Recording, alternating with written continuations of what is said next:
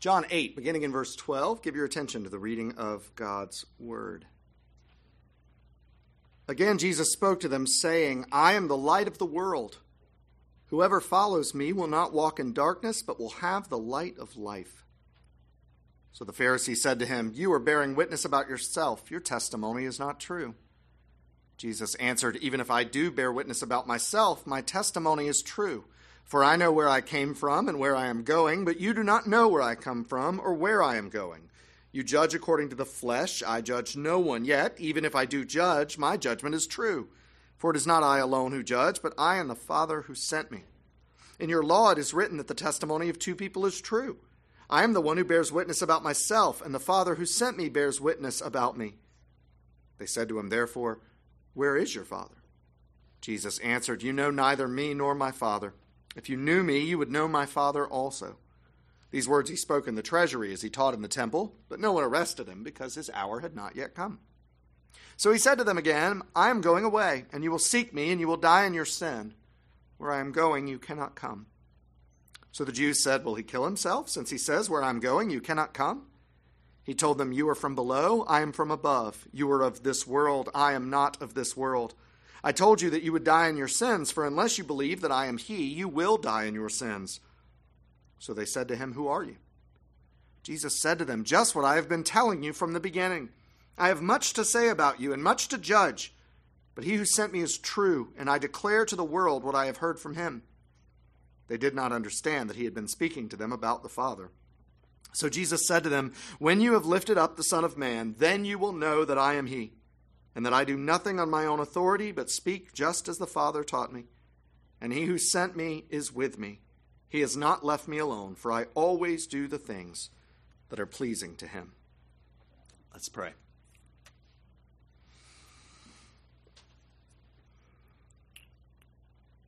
Send out your light and your truth, O Lord, and let them lead us. Let them bring us to your holy hill and to your dwelling place. Amen. Life has its moments of novelty and of excitement, new experiences, new sights, adventures. We prayed with Thanksgiving for a good trip to Washington, D.C. I still remember my first trip to D.C. and all the new things that you get to encounter. Visiting new places is fun. Meeting new people, developing new relationships, or learning new skills, and gaining new opportunities to use them. Life has its moments of novelty and excitement.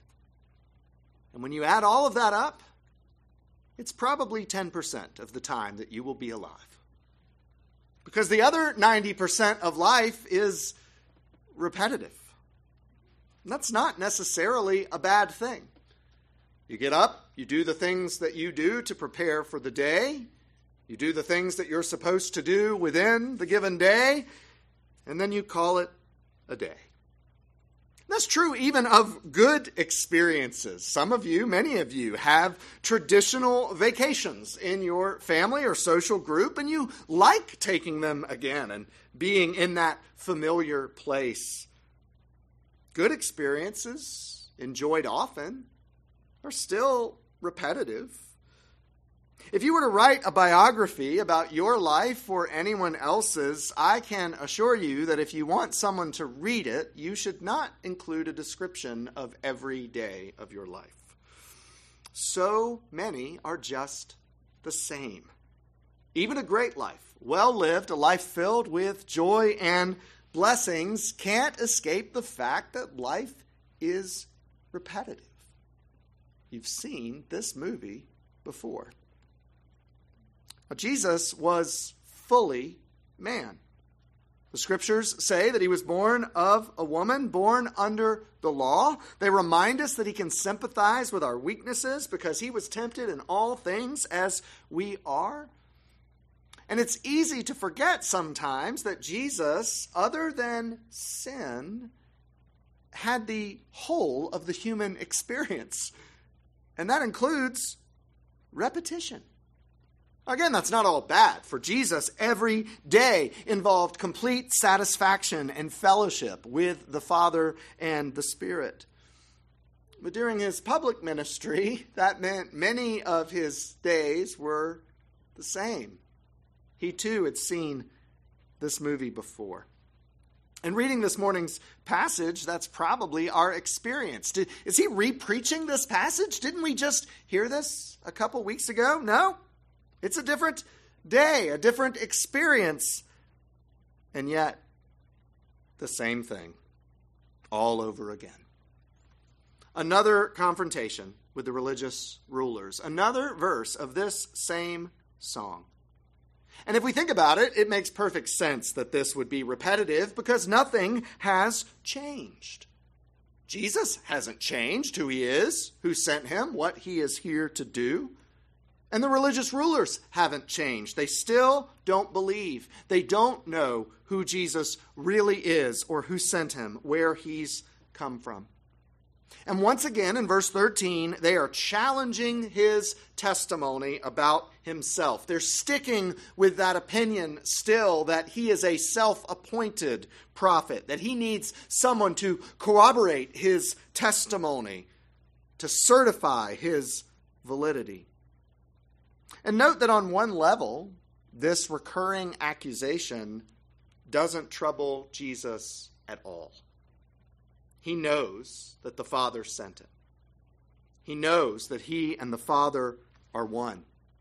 And so as this criticism comes again and again, as this attack and accusation are made on one level, it doesn't bother him at all.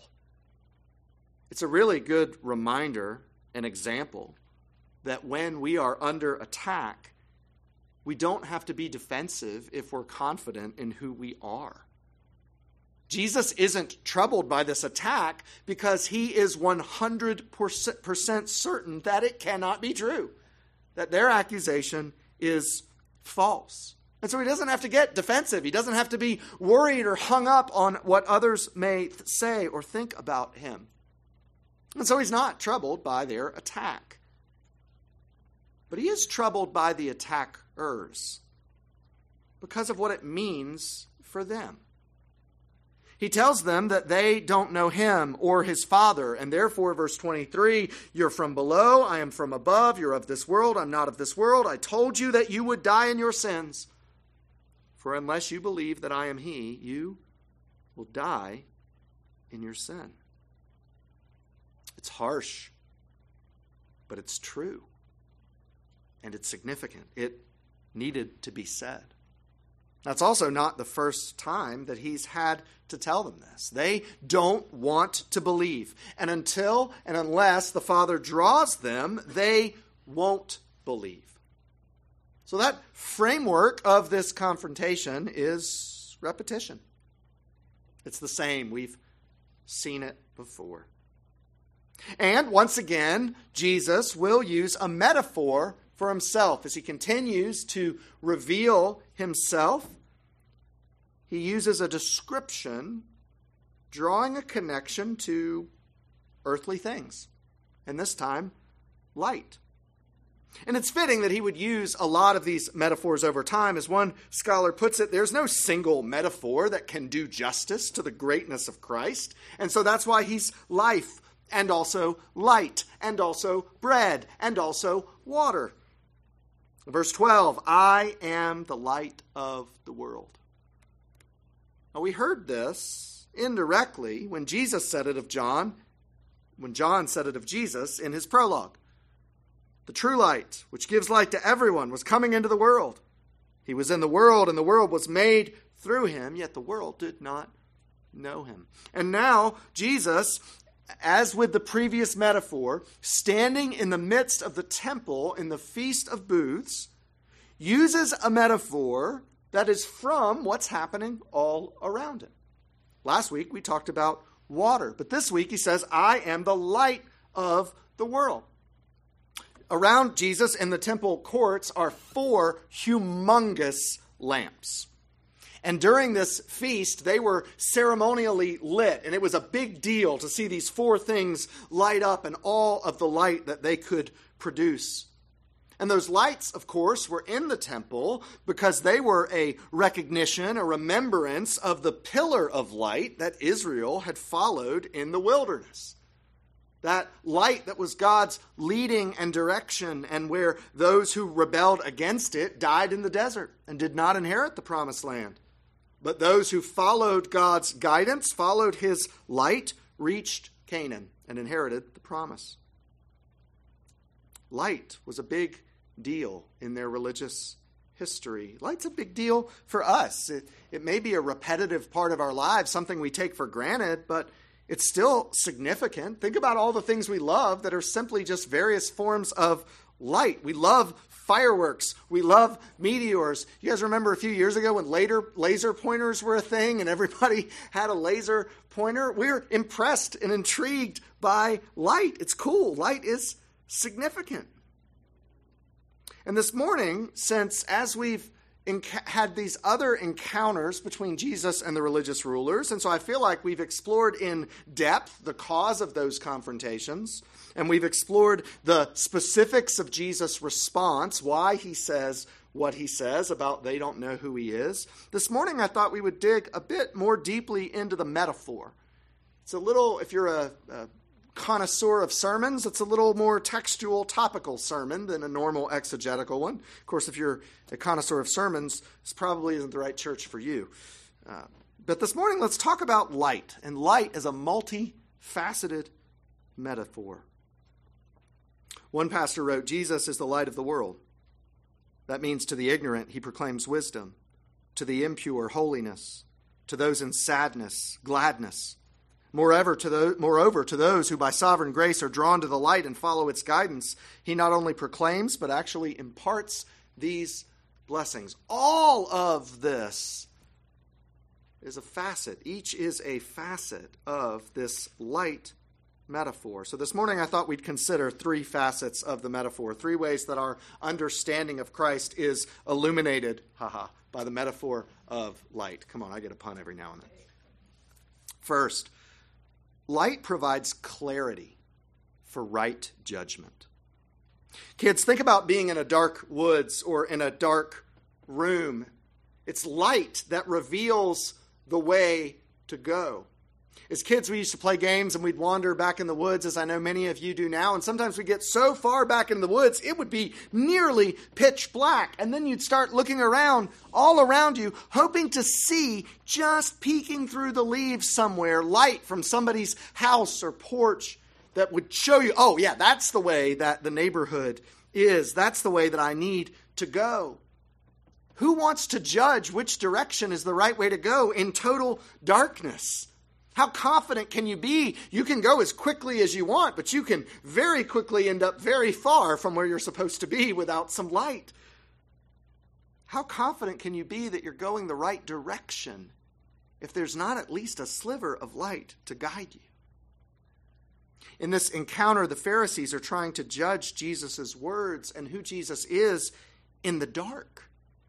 That's why they disagree or misunderstand everything that he says. He says, I am the light of the world, and they accuse him of bearing false witness about himself. He says his judgment is true because he and the Father are one, and they judge in light, and they complain that they can't see his Father from here. Where is he? And then later, when he says he's going away, they misunderstand that as well. They cannot understand anything. They cannot judge rightly because their vision is missing the light of Christ, the light of the world. C.S. Lewis has that famous quotation. It's one of Jake's favorite, where he said, I believe in Christianity as I believe that the sun has risen, not only because I see it, but because by it I see everything else.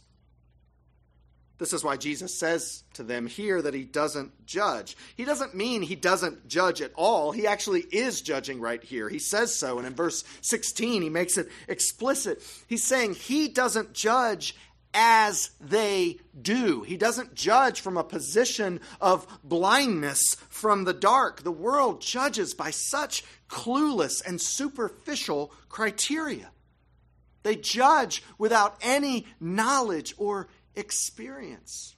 This is the number of times that I've been in a conversation with someone and they're telling me about why I don't want to go visit a city, about why it's not a place that you'd ever want to go on vacation. And I would say, oh, you've been? And they say, no. Or somebody's telling you all about a movie and how bad this movie is. And you say, oh, you've seen it. No. The world judges from a position of blindness. And Christ says to them, I do not judge, not that way. The Father and I judge uniformly. We judge by the same light. And that light is available to us. Now, the world thinks that we should not judge at all. Even within the church, you'll hear people say, oh, don't judge. The worst thing you can do is to be judgmental. But that is nonsense. You can't go through the Christian life without judging. You should not go through the Christian life without judging. You should judge by the light of Christ, the light that is available to us, the light that illuminates things rightly. Not as the world does, but by the light of the world. This means that we don't judge with arrogance, because the first thing that the light of Christ illuminates for us is our own sin. We see that we too have fallen short of the glory of God. We see that we too are sinners in need of a Savior. And so any other judgment that we make is made from the perspective not of someone who's high and mighty way up here, but someone who is down at the foot of the cross as a recipient of grace. We judge with humility, because the light of Christ showed us our own sin. We also judge not playing favorites. We judge, as the Bible says, without partiality. We judge with right judgments. We don't judge someone's behavior as right because we like them without thinking about the behavior. We don't put some people in a privileged position because of who they are or what they have while we look down at others. No, we judge rightly. No partiality. And this means we have to judge by right standards. We judge by God's standards. Christ illuminates the truth of God, not the perceptions and the opinions and the imaginations of men. And so we must judge. And we can judge. We judge because Christ is the light of the world, and we can judge rightly because Christ is the light of the world, which has illuminated our path. There's a rather tragic example of this happening right now in the Reformed and Presbyterian world. As this weekend, one of our like-minded denominations hosted what has become an annual event, a conference called Revoice. And it's a conference that is intended, if you take them at their word, to provide encouragement and hope to people who identify as Christian, but also want to identify with and associate with unbiblical forms of sexuality. And what Christ says in this passage speaks directly to this. As we think about the kind of judgments that he dismisses as wrong and from below by the religious rulers, and the kind of judgments that he invites us into, the judgment of he and the Father, you see all of them at play here. Because what's being judged, in this case, being judged as right and good and acceptable, is by God's standard not right and good and acceptable. And the reason that they're wanting to remake it, the reason that they're wanting to relabel it and say that it's okay, is because they're judging with partiality. They're taking people that they like, nice people, polite people, people that are in some ways insulted and persecuted and oppressed, people that in some ways we should be coming to the defense of. And yet they're saying, because we judge these people in a partial way, we're allowed to throw out what the light of Christ reveals about truth and instead judge the rest of the world by human standards and not by God's. When we judge by the light of our experience and not by the light of the world, we will never judge as Christ judges.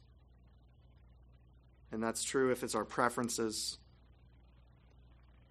or what makes us popular or even what feels in the short term like it hurts less. We can judge only by the light of the world. Light is a fitting metaphor for Christ, secondly, because light also provides hope. Darkness isn't always bad. Sometimes we want darkness. I don't know about in your household, but in mine, we've become quite picky about our sleep, and we want very dark, very cold rooms with, in our case, eardrum bursting levels of white noise. Darkness isn't always bad. We like to be outside in a very dark night, away from light pollution, to look up at the sky. We appreciate that darkness. Of course, if you think about both of those examples, though, the reason that we like the dark is because it makes the light stand out more brightly. We want to be able to sleep well so that when the light of day comes, we have energy for the occasion. We want to be out away from light pollution on a dark night so that we can see the stars and the majesty of those heavenly lights on a beautiful evening. What would be terrible is if we could never return to the light. Knowing that we will only and always be in darkness would feel empty. It would feel hopeless. There are studies out there, people that live in Alaska, where in the winter, parts of Alaska have only a few hours of sun a day, and there are actually some extreme parts of Alaska that have none for a time. And seasonal affective disorder, those winter blues that come from not being exposed to enough light, are 10 times more prevalent in Alaska than in the continental 48. Light matters. It feels hopeless to be trapped in darkness. Don't you see why that's an apt metaphor spiritually? This is the judgment that Jesus pronounces on the unbelieving and unrepentant Jews. We've talked about AD 70 before and the impending destruction of Jerusalem, and the Jews calling out to God to send the Messiah to come and save them from this destruction. And that's what Jesus means when he says, "You will look for me, but you cannot find me." They will call out for Messiah, but they've already rejected him. And so he says, "You will remain in darkness. You will die in your sins." That is the hopelessness of darkness. And light is a metaphor for Christ because light gives hope. One pastor said that true followers will not walk in the darkness of ignorance, impurity, and gloom. They will reach the land of light. Think about being lost in a cave. I don't know if you've ever explored caves before. I've done it on tours or Boy Scout trips, but never when I was in any real danger. You read these articles of people that get lost or trapped in caves for hours or days, or in some rare cases, even weeks. Their flashlight dies. There's danger and there's risk in every direction. They're stumbling around, sometimes crawling to try and find a path forward. What would give more hope? To the person who has no hope, trapped in this cave, can you imagine anything that would provide more hope than a sliver of light off in the distance? What about emotionally? In times of great trial, trials that wear us down and the hits keep coming.